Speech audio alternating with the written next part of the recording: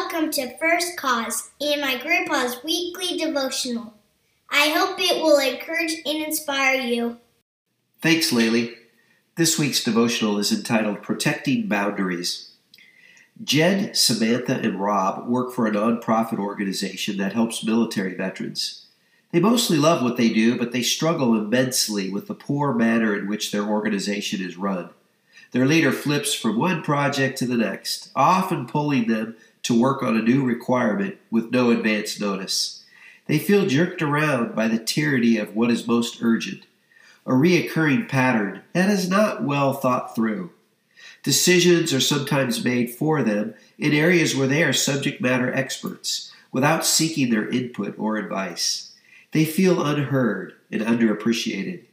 They are emotionally and physically exhausted because there are no work boundaries or protected times for them to rest and relax.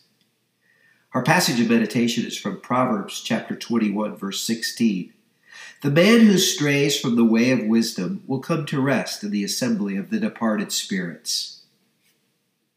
We don't know what the author of the proverb was considering when he mentioned straying from the way of wisdom, but the outcome was certainly not pleasant. Have you ever heard the phrase, he worked himself to death? The Japanese have a word, karoshi, which captures this idea of dying from overworking. It is likely not just overworking that kills people, but the accompanying stress. To fail to get enough rest and to protect one's spirit is to stray from the path of wisdom. It directly threatens resilience, and it allows Satan room to foment bitterness. Jed, Samantha, and Rob have a decision to make. They can complain about their conditions, but reluctantly accept them, which will only add to their stress.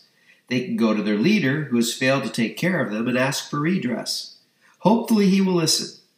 But if he does not fix what is unbalanced, they ought to tell him that they will set boundaries that ensure at least one day a week of rest and safeguards, unless there's a valid emergency from last-minute taskers. If he refuses their request, they are working for the wrong organization. If he agrees, the smart call, they will have gained what they need and feel better about their living conditions. Someone once said, the only people who get upset about you setting boundaries are the ones who are benefiting from you having none. Stop asking why they keep doing it and start asking why you keep allowing it. Sometimes well-intentioned leaders miss taking care of their people because they're preoccupied with other pressing issues. It is our responsibility to speak up for ourselves when this happens. Protecting boundaries helps us live wisely. If we let God guide us when things are unbalanced, we can say with David in Psalm 16, verse 9, Therefore my heart is glad, and my spirit rejoices. My body also rests securely. Our inspirational thought comes from an unknown source who said, You're not required to set yourself on fire to keep others warm. Thank you for listening. If you would like to learn more about First Cause or receive Grandpa's devotional by email, just go to www.firstcause.org and click on the free weekly devotional button. Our goal is to give you something to think about in Revelation. I'm in the